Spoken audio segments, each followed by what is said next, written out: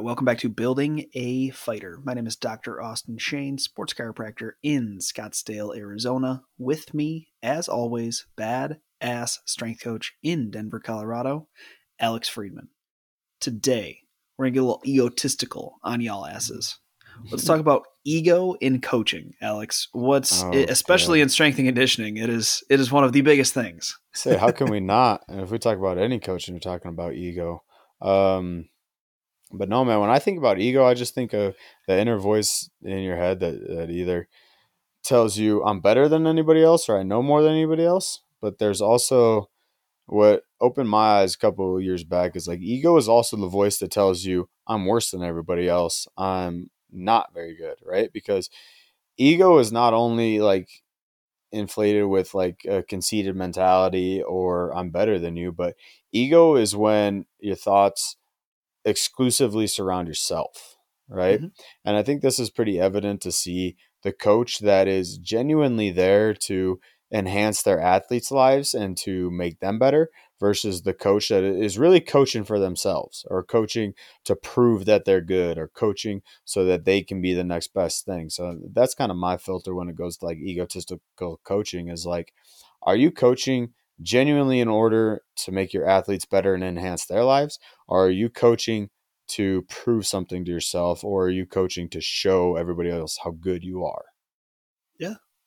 I would argue, though, and I agree with you, but I would argue No, to these are the play best devil's podcasts advocate. when we riff back and forth and disagree. To play devil's advocate, shouldn't you, as an athlete, I want somebody that wants to be the best at their job. Right. Right. And that's what I would want when I'm an athlete. I want somebody that's striving to do shit for themselves, to get better, to go out there and be the guy.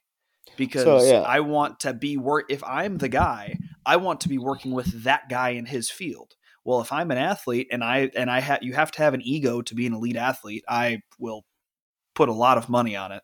I right. don't care what people say. You have to have that ego. I'm going to go after somebody that has a similar quality to where they think they're the guy of their field. So I don't disagree that you shouldn't try to that the number one thing needs to be the person in front of you, no matter what. That has to be the number one thing. But I don't think it's a bad thing to try to show that you're the guy too. No, and I mean, I guess I can concede a little bit of that point, but it's a real subtle nuance. Is like the purpose in your coaching session, right? Like like anybody else, like you as a coach should want to be the best in your field. That's not the issue is not that I have an ego.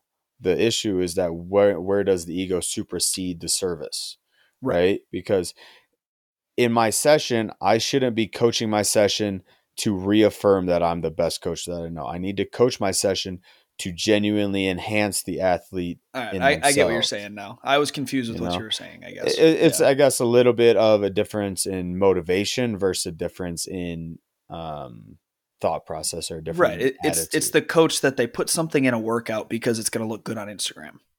Right. Like Exactly. Yeah. that's what you're saying is you should not fucking do that, which all Right. right, we're on the same page. Or it's like I'm really good at coaching a clean, and even though a clean is not a great exercise selection for this person in front of me, I'm going to coach a clean because I know I'm fucking good at it, right? Like Right. that's an Fair. egotistical train of thought versus the thought of like, all right, trap bar jump shrug is the best option for this person in front of me. Let's do the trap bar jump shrug, and that I'll get results from that for this athlete, right? Right. So yeah, it's just a difference in motivation, which leads kind of to the next argument with ego is does intent really matter, right? If you're driving the right outcomes, if you're getting your athlete to find results, does it matter whether you're being egotistical in your approach or whether you're being less so or being more of service? I think it does personally. Okay, sure. Yeah, go ahead. I think that intent matters because in the long game, the people that are in it exclusively for themselves always get sniffed out. Yeah. Like at some point in time, exactly what Alex is saying, your ego as a coach needs to be put to the back burner for your athlete. It has to, because at the end of the day, you're helping that athlete in front of you. That's your entire job. But that doesn't mean you can't have an ego, like Alex was saying, but it needs to be put to the back burner for that athlete's ego in front of you. The people that don't do that, they get sniffed out real quick when they start working with studs. Yeah. because when there's two really, really big egos in one room, there's always got to be a top dog, and that athlete has to be the top dog. That's when they step into the cage, they need to feel like the top dog, and you have to Right. understand that. If you're not willing to concede that, then that's going to be a fucking problem in a working relationship. And those people that aren't willing to go into a coaching role and they feel like it needs to be about them always end up getting sniffed out by the athletes at the top. Well, and there's another little subtle difference there. Like when you're in the room with an athlete who's egotistical, like we've already said that having an ego, I think, is a necessity of success, regardless of what you do. Like being a professional athlete, being a coach, being a business person, whatever. Like having ego is a necessity of success.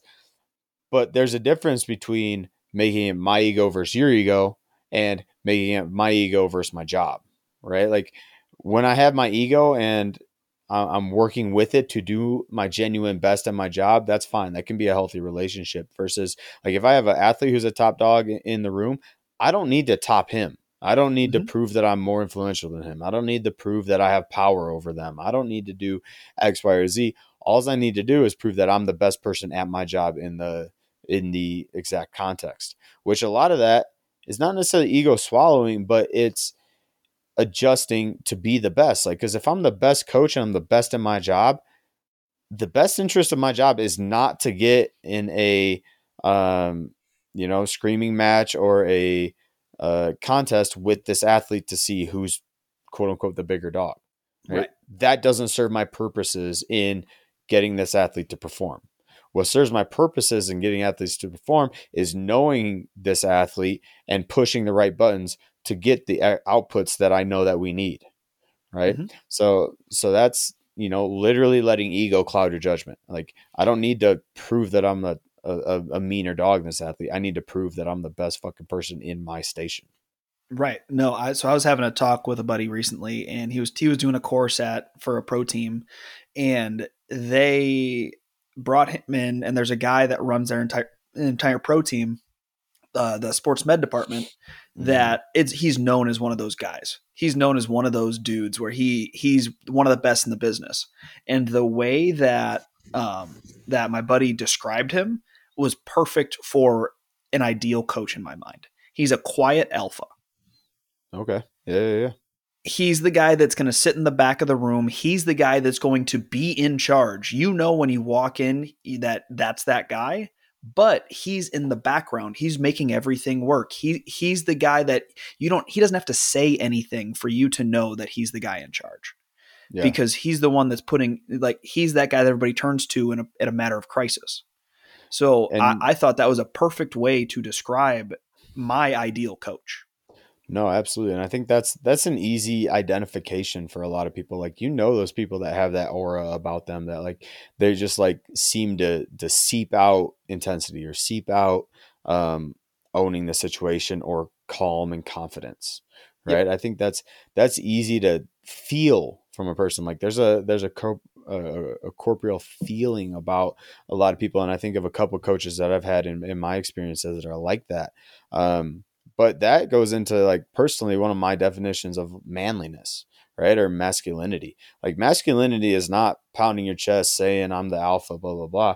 Masculinity to me is simply doing what you want to do, right? And then if you do what you want to do and your actions portray actions of a less than ideal person or a bad person, then that's something you have to address within yourself and change your actions, right? But if you do what you want to do and you have a clear understanding of your personal values, then you're going to act in accordance with them and you'll portray your truest, most authentic self to the world, right? So do what you want to do in a sense of I'm in full control of my values and I can act them out seamlessly, which is, a hard end goal to reach, but that goes into one of my definitions of masculinity for myself. Yeah. I mean, I would even say that's not even just masculine. That's just authenticity. Like sure, it's just being your most authentic self. It could be masculine, feminine, whatever the fuck it wants to be, like whatever it is. But authenticity is what really drives for the most part, that alpha like behavior, or the people that can lead the pack, is because everybody looks to somebody that's they're true to themselves. So, and I think that leads to a good debate or a good question here, Austin, and I want you to answer because I don't know if I have a good answer myself. But how often does that authenticity conflict or is at odds with your ego, right? Because a lot of the times, especially like a good example is my own coaching career. Like when I started, I was introverted. I didn't really want to talk in front of the group. I didn't want to give the motivational speech or whatever. That was just not my brand of leadership or not my brand of personality. But there's a requirement in the job, and now I have a better understanding of it. But how much does that authenticity or that self-identification conflict with the ego that tells me I need to be the best? If I'm going to do this, I have to put this in or this out, when maybe your authentic self is not somebody that's, beating their chest at the front of the pack, or maybe your most authentic self is not somebody that, puts the endless grinding hours in. Yeah. I mean, I think it goes down at the end of the day that everybody has a role to play, right? Everybody has to be authentic to themselves, but not everybody has to be a coach. Not everybody has to be an athlete. If you're not being authentic to yourself, or maybe you are being authentic to yourself and you're that guy that it needs to always be about you. That's your thing. This is what you got to do. You're going to find out relatively quick that you're not meant to be a coach then. You're not going to be able to work with the most elite guys. Just like if your most authentic self isn't the one that's going to grind out some work, isn't going to be the one that's going to like get shit done no matter what.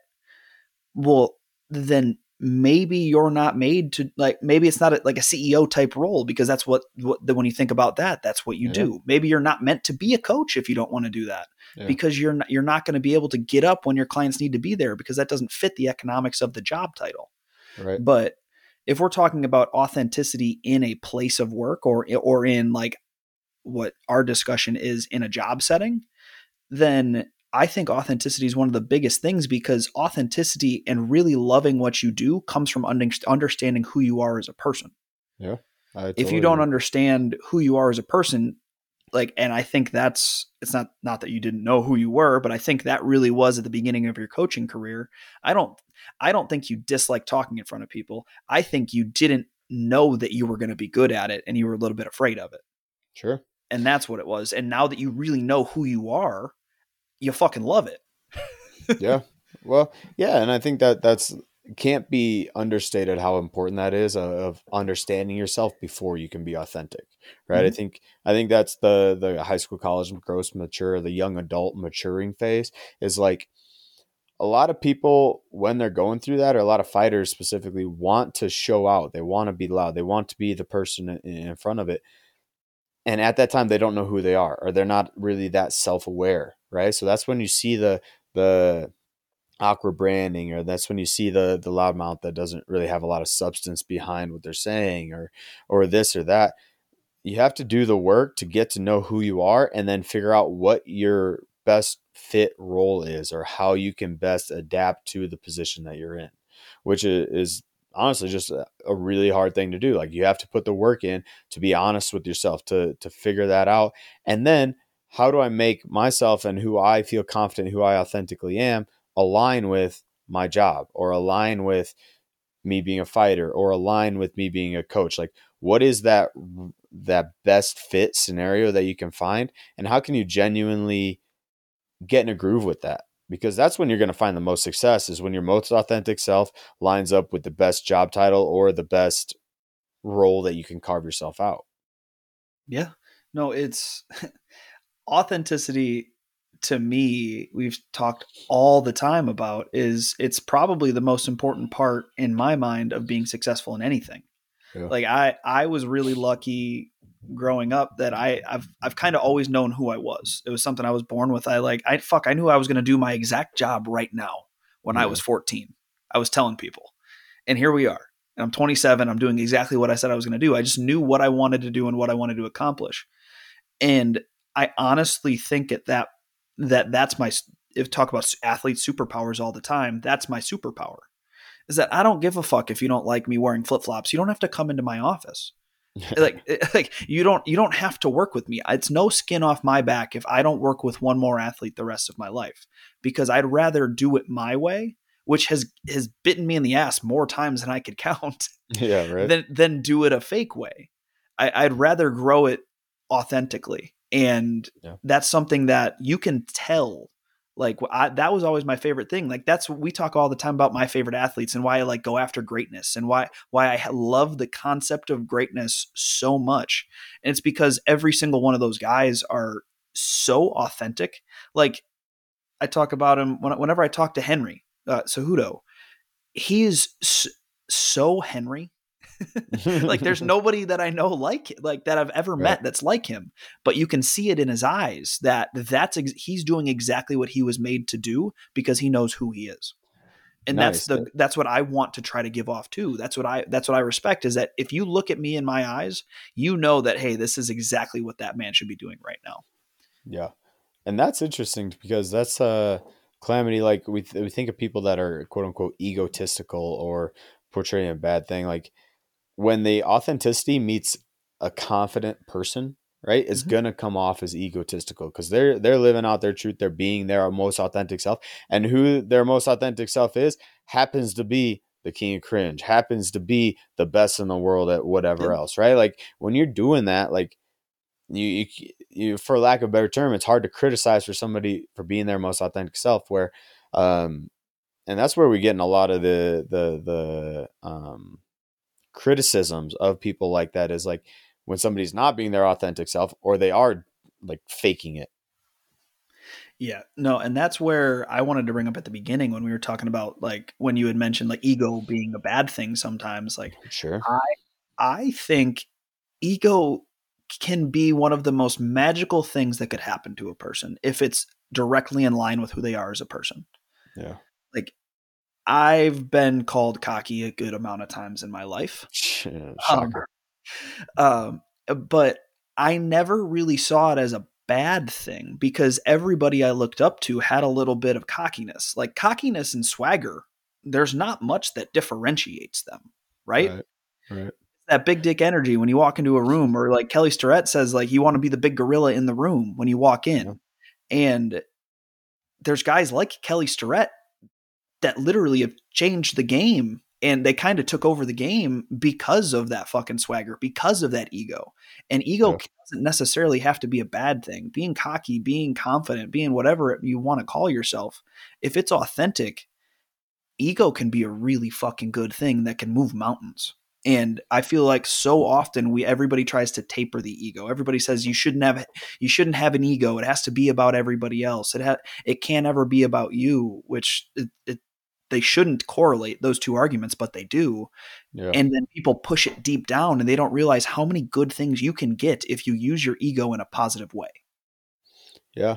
No, I like that a lot. And I think the concept of like eliminating the ego is a little bit of a naive type of concept. Like you're never going to get rid of your sense of self, and you're never going to get rid of the inner voice that either tells you to pursue something or don't, or tells you to be your most authentic self or brag a little bit in that sense. So I think the ego can certainly be a really good driving force in a lot of change that can be made and a lot of your own personal ambitions.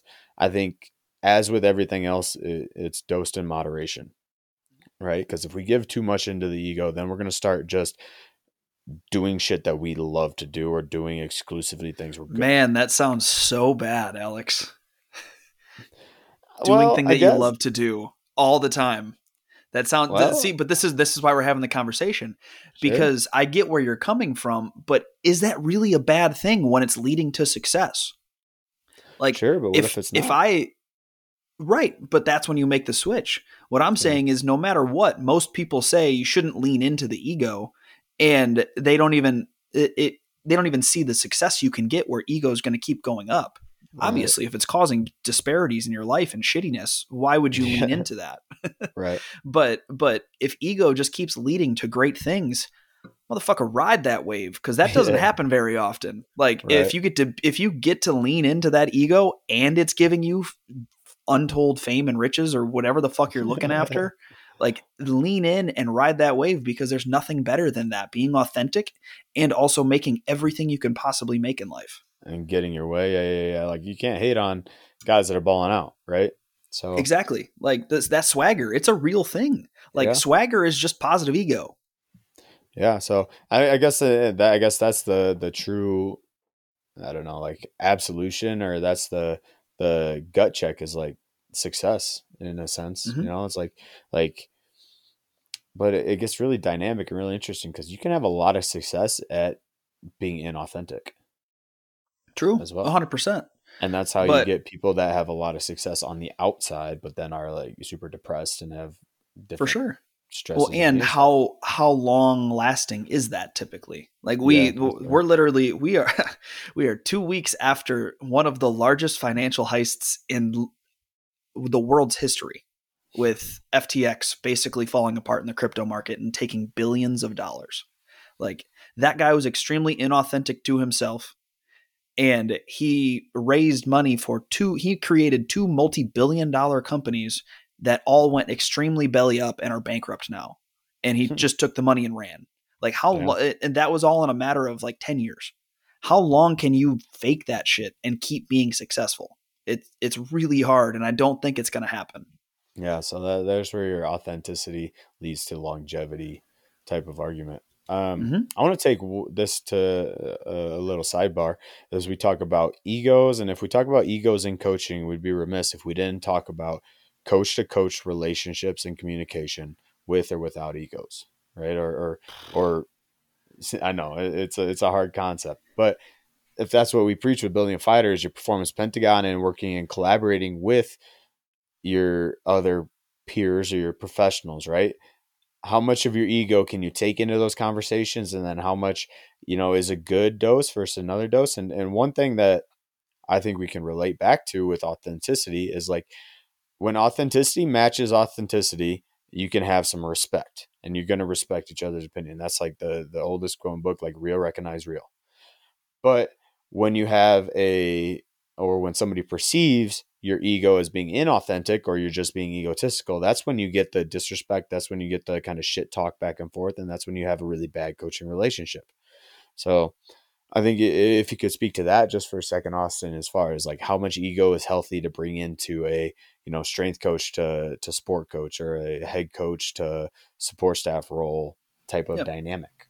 Well, I I think there's only a certain amount of ego that you could really push into one room, right? I talked Yeah. about that earlier with like it's okay to have a big ego, but if you're working in a collaborative setting, you cannot walk in thinking, "Hey, I'm going to dominate the conversation. Hey, Right. I'm the only one that gets to speak. This is my lane." Yeah. Because that's where you run into it's not a team anymore. It's somebody that is doing everything they want to do and you're not actually collaborating. So this is one of those situations where ego can work against you. That being said, I think the main point is you have to have an ego in your role. You have to have an ego and understand what you're supposed to bring to that team. Mm-hmm. Like there's a difference between a strength coach walking into a collaborative meeting, a building a fighter meeting, and talking and having some ego based around, hey, we're doing really well in training. Like she or he's been fucking crushing it. They had a great camp. The strength looks amazing. This is what we need to do from here on out for the rest of camp from a scheduling and strength and conditioning standpoint. Your specialty versus a strength coach talking to a skill coach and the skill coach yelling at them about strength work. Like Yeah. that's where ego doesn't work. But I do think it's valuable to bring your ego into your role and be able to speak up for yourself and have a voice in a conversation. Because if you think that no ego matters and that no matter what you say, everything's going to be okay, and you back away from an argument when you should be the one speaking up on behalf of your athlete because it's about them, then that's where backing away from ego is an extreme negative and nothing is going to get done. Yeah. Yeah. Well, I think ego in your role can lead to confidence, which is generally useless if you can't communicate well. Right. So that's why everybody harps on communication, and we harp on communication. It's so important in a coaching and athlete relationship setting that if we're having those types of conflicts, and a skill coach wants to dominate the strength work, or a strength conditioning coach is telling the skill coach how to periodize their work, blah, blah, blah, and there's conflicts there, right?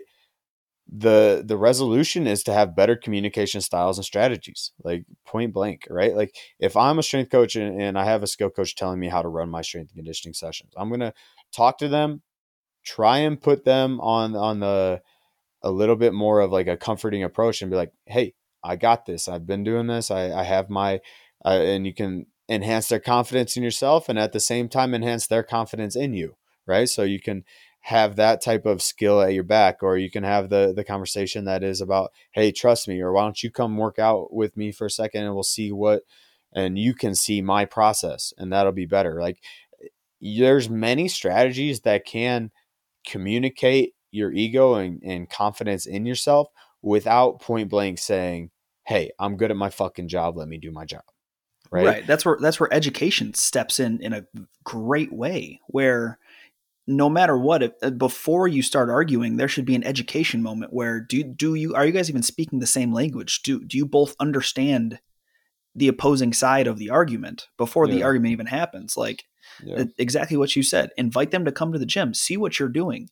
And then if they still don't understand, then you can hash it out then. But if you can't, if you don't have eyes on and are actually seeing it, or if you guys aren't even understanding each other, how the fuck can you settle that for the athlete in front of you? Yeah. You got to get to a common ground in order to solve a problem. Like that's the first kind of basis is like, if we don't have a clear communication and understanding of each other, we're just going to keep talking at each other and trying to prove our own point to ourselves, essentially.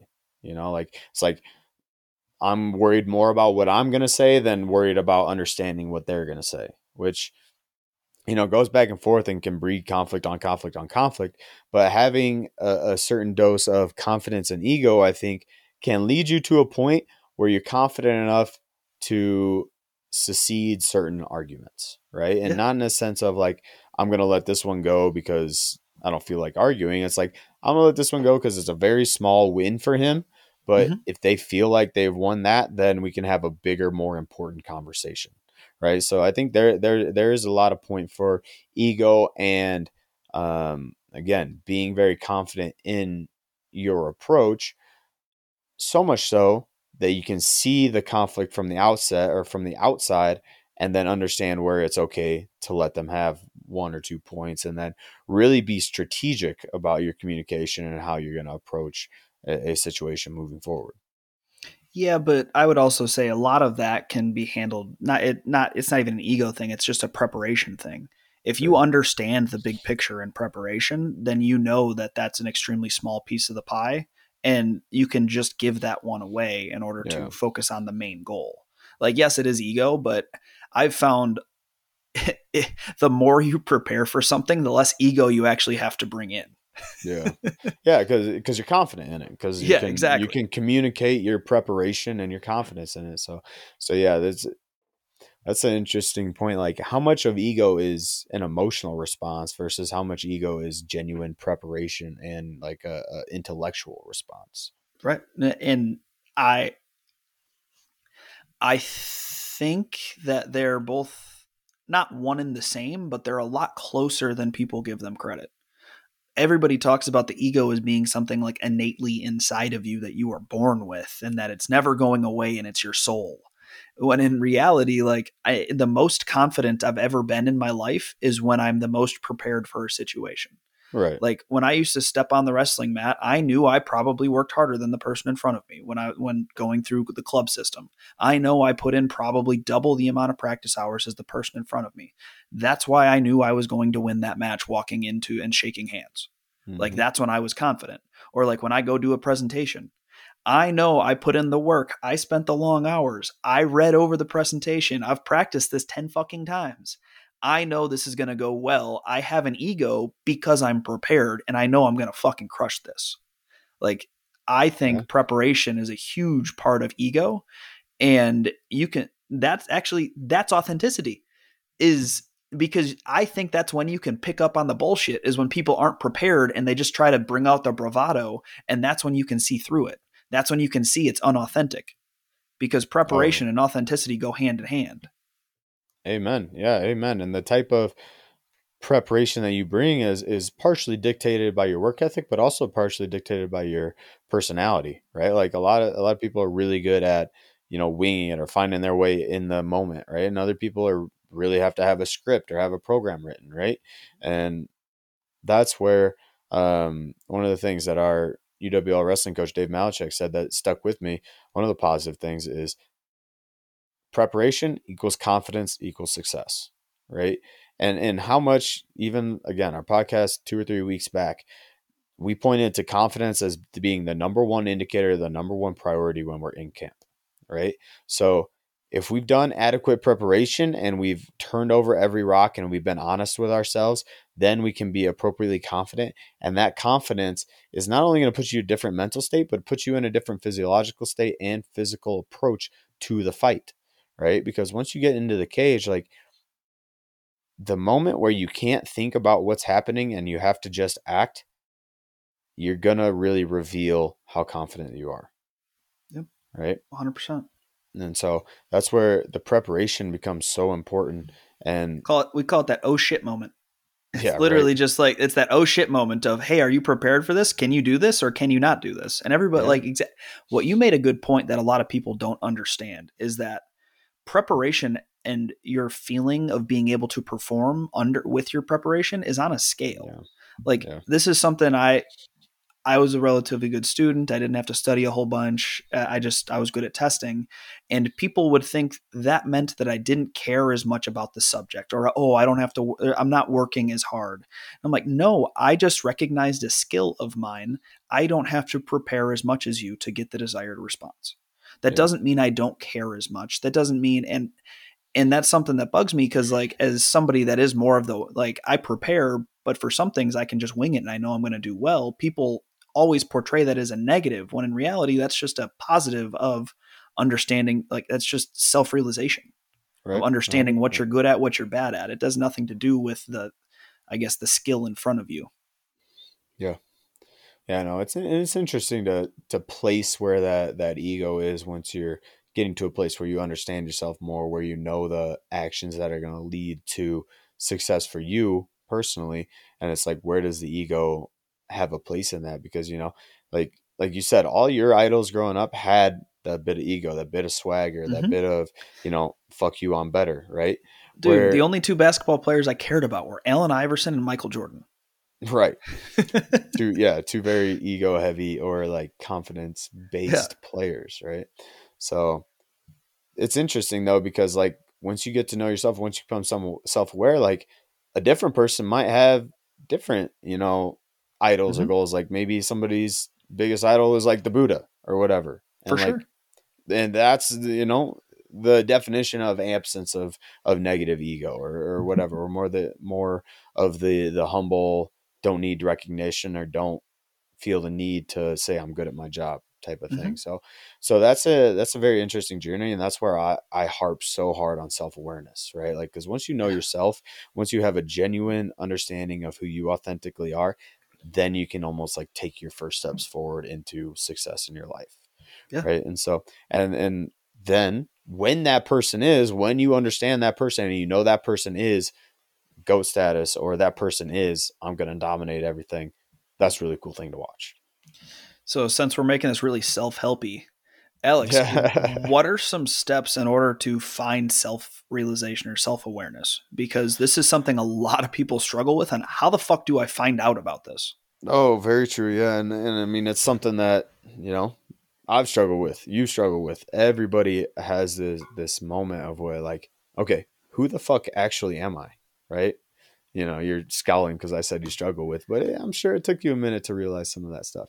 But one thing that's helped me a lot is I started a reflective practice, and pretty much with my master's degree, because it was so heavily emphasized in our education, that I tried to apply that to my personal life too, right? Because when you're coaching and you reflect on how did that session go, what decisions did I make, what were good, what were bad, right? You can reflect that into your life. And so for a long time, I took a second every night to look back at my day, and it's like, what did I like? What did I do well? And how did I not live up to who I think I am? Right. And so that reflective practice, and you can do that through meditation. You can do that through taking walks. You can do that through, what's the shit that you do? The sensory deprivation float tank. tanks. Yeah. Yeah, you can do that through a lot of selves, but I think at the end of the day, it breaks down to taking time with and for yourself, right?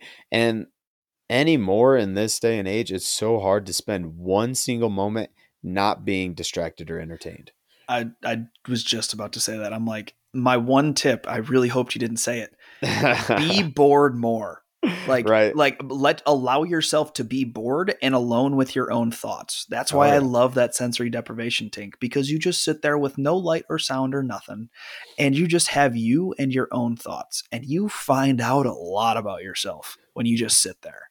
And it's because society is in a lot of ways geared against you. Society wants you to be a blind consumer and be entertained all the time. They want to tell you how to think, what to buy, and how to act, right? How do you, like, because they want your money. But it's really hard to sit alone, either in a sensory deprivation take. Lately, I've been taking a lot of walks and I really enjoy that, or sitting down to meditate, or, one of the things, Austin Yoakum, we had him on the podcast a long while back. One of the things he posted was like, he's like, you want to do some of the hardest work of your life? Sit down in a room with all the lights off for an hour. Don't take your phone. Don't take anything. Don't fall asleep. Sit down in a room, lights off for an hour and see where your thoughts take you, right? And so that in itself, I think is really hard to do. Like, and we're adding to it with our entertainment of the podcast, right? We want to be something that can be beneficially distracting or beneficially entertaining for you. But like, I took a moment the other day to think like, what parts of my day am I not being entertained? I come home and I'm cooking a meal. I have the TV on pointed in the kitchen and I'm watching a show while I'm cooking. I'm driving to work. I have the podcast on the radio and I'm letting that distract me. I'm at work. There's a ton of TVs around our gym. We're blasting music in the gym. There's a person talking to you about the work that you're doing, right? And it's like, so I think there's a lot of value in silence, a lot of value in silence and getting to know yourself through those type of quiet reflective practices. What's cool is because I have done the hour in a dark room, like you find, at least for me personally, like I always find out what my body needs. Like Yeah. sometimes I just start thinking and I have good thoughts and I have like ideas. Like I came up with the business plan for Warrior Sports Wellness literally right after a float tank. Yeah. I was in there. I always knew what I wanted to do, but how am I going to make it work? I went and sat down at a coffee shop right after and wrote out the entire thing. And it's still the same thing I use to this day. Yeah. And sometimes I can be sitting in a float tank and I just feel the need to move my body. And I'm just like, oh, I need movement today. And I just start moving my body all around and I just like stretch everything and do mobility work, just like sitting there in the Mm-hmm. float tank. But it's cool when you let your brain go quiet, or I guess not even quiet, when you let everything else around you go quiet, your brain takes over. And the brain's number one thing, right, is typically what does the body need and how do I stay alive? Yeah. And that's what, when I do that, that's always what my body goes to, or my brain goes to, is like I don't know what it is that day, but it's always one specific thing that I can kind of lock into. Yeah, and man, it's really hard to determine what you need when you're constantly masking it with what I have to do, Mm-hmm. right? Because you and me both, we've been workaholics for the last whatever, however many fucking years that we've been doing this, and even beyond that when you were in chiropractic school or when I was starting in the strength and conditioning thing. Like, there's a lot of shit that you have to do, right? You have to make the programs. You have to spend the time in front of clients. You have to do the background education piece to be better than everybody else. You have to do a lot of things and you have to be constantly on. But it's like, take time for yourself every once in a while. It's like, what do I need right now? And maybe what you need is to fucking sit down on the couch and do nothing, for a day. Like, my wife and I have even bonded over it. Like, she's doing her graduate school right now and she's almost done. But there was literally some Sundays when I was in grad school and I was working as a GA in a weight room and fucking worked to the bone. And there were Sundays when I literally slept until 3 p.m. Like, I went to bed at 10 or 11 on a Saturday night and I didn't wake up and start my day until like 3 p.m. on Sunday. Yeah. Right. And she didn't understand. She's like, what the fuck is wrong with him? Like, is he in ill health or is like, what is going on? And then now that she's at the end of her graduate school, she's doing the same exact shit. She's Yeah. sleeping in every spare second that she can. So it's like, what do you need in a moment? And so I think that's really interesting to analyze within yourself is like, how can you see what you need, not for what your ambitions or goals are, but what do you need to continue to operate as a healthy, happy person? And it's a cool skill to have when you can when you can start figuring out what you need to. It makes you Yeah. feel a lot better. And it's a continual process because you're ever evolving too, and you have different shifting goals and Mm-hmm. ambitions or goals and values in life. And it's like, that's why, again, I think it's really cool when I see somebody that can live out their values almost seamlessly, Yep. right? Because it's not that they're, and it looks different for different people. Like, I know for you, Austin, like when I see you living out your values, it's like working all the time and it's Yeah. crushing shit on repeat, right? And like, a lot of people value that just period in itself. They value the work ethic and the accomplishment, right? I value that because I know that's who you are and what you want to do, right? In the Mm-hmm. same way as I can see somebody that, works 4 hours a day and gets by on whatever little money that they want or have. But if that's authentically them and they're Yeah. having success and they're happy with it, like that's cool to see too. It's the Hawaii So beach bum model. Like they can just for lay on the sure. beach. I cannot even comprehend how that sounds fun. That that has always bugged me that's what somebody wants to do with their life. But guess Yeah. what? That's what makes them happy. And when you tell somebody's authentically doing that, you're like, oh, that dude's living the fucking life. You see it in their face. There's nothing else they want. That's not what I Yeah. want. I love doing what I'm doing. I wake up every morning and I work a lot, but I'm excited every day I wake up. But Already, man. yeah, I don't know. It's cool. It's cool when the ego and the authenticity and everybody that says, oh, the ego is a bad thing, and seeing when it actually plays out in a good way, I guess, could be our wrap on our ego podcast. No, absolutely. Yeah. There's good and bad sides to the coin, right? But a Yeah, lot of times I think the ego has just a really negative connotation to I it. know. And I mean, that comes from the whole ego is the enemy type of book, but there's good and Buy bad our self things. help book, Building a Fighter, self help. All right, guys. So this is Dr. Austin Shane. If you guys got to get in touch with us, all of our information is in the show notes. We also have programs available at buildingafighter.com. Alex, kick us out. Alex Friedman, Austin Shane. and we are out.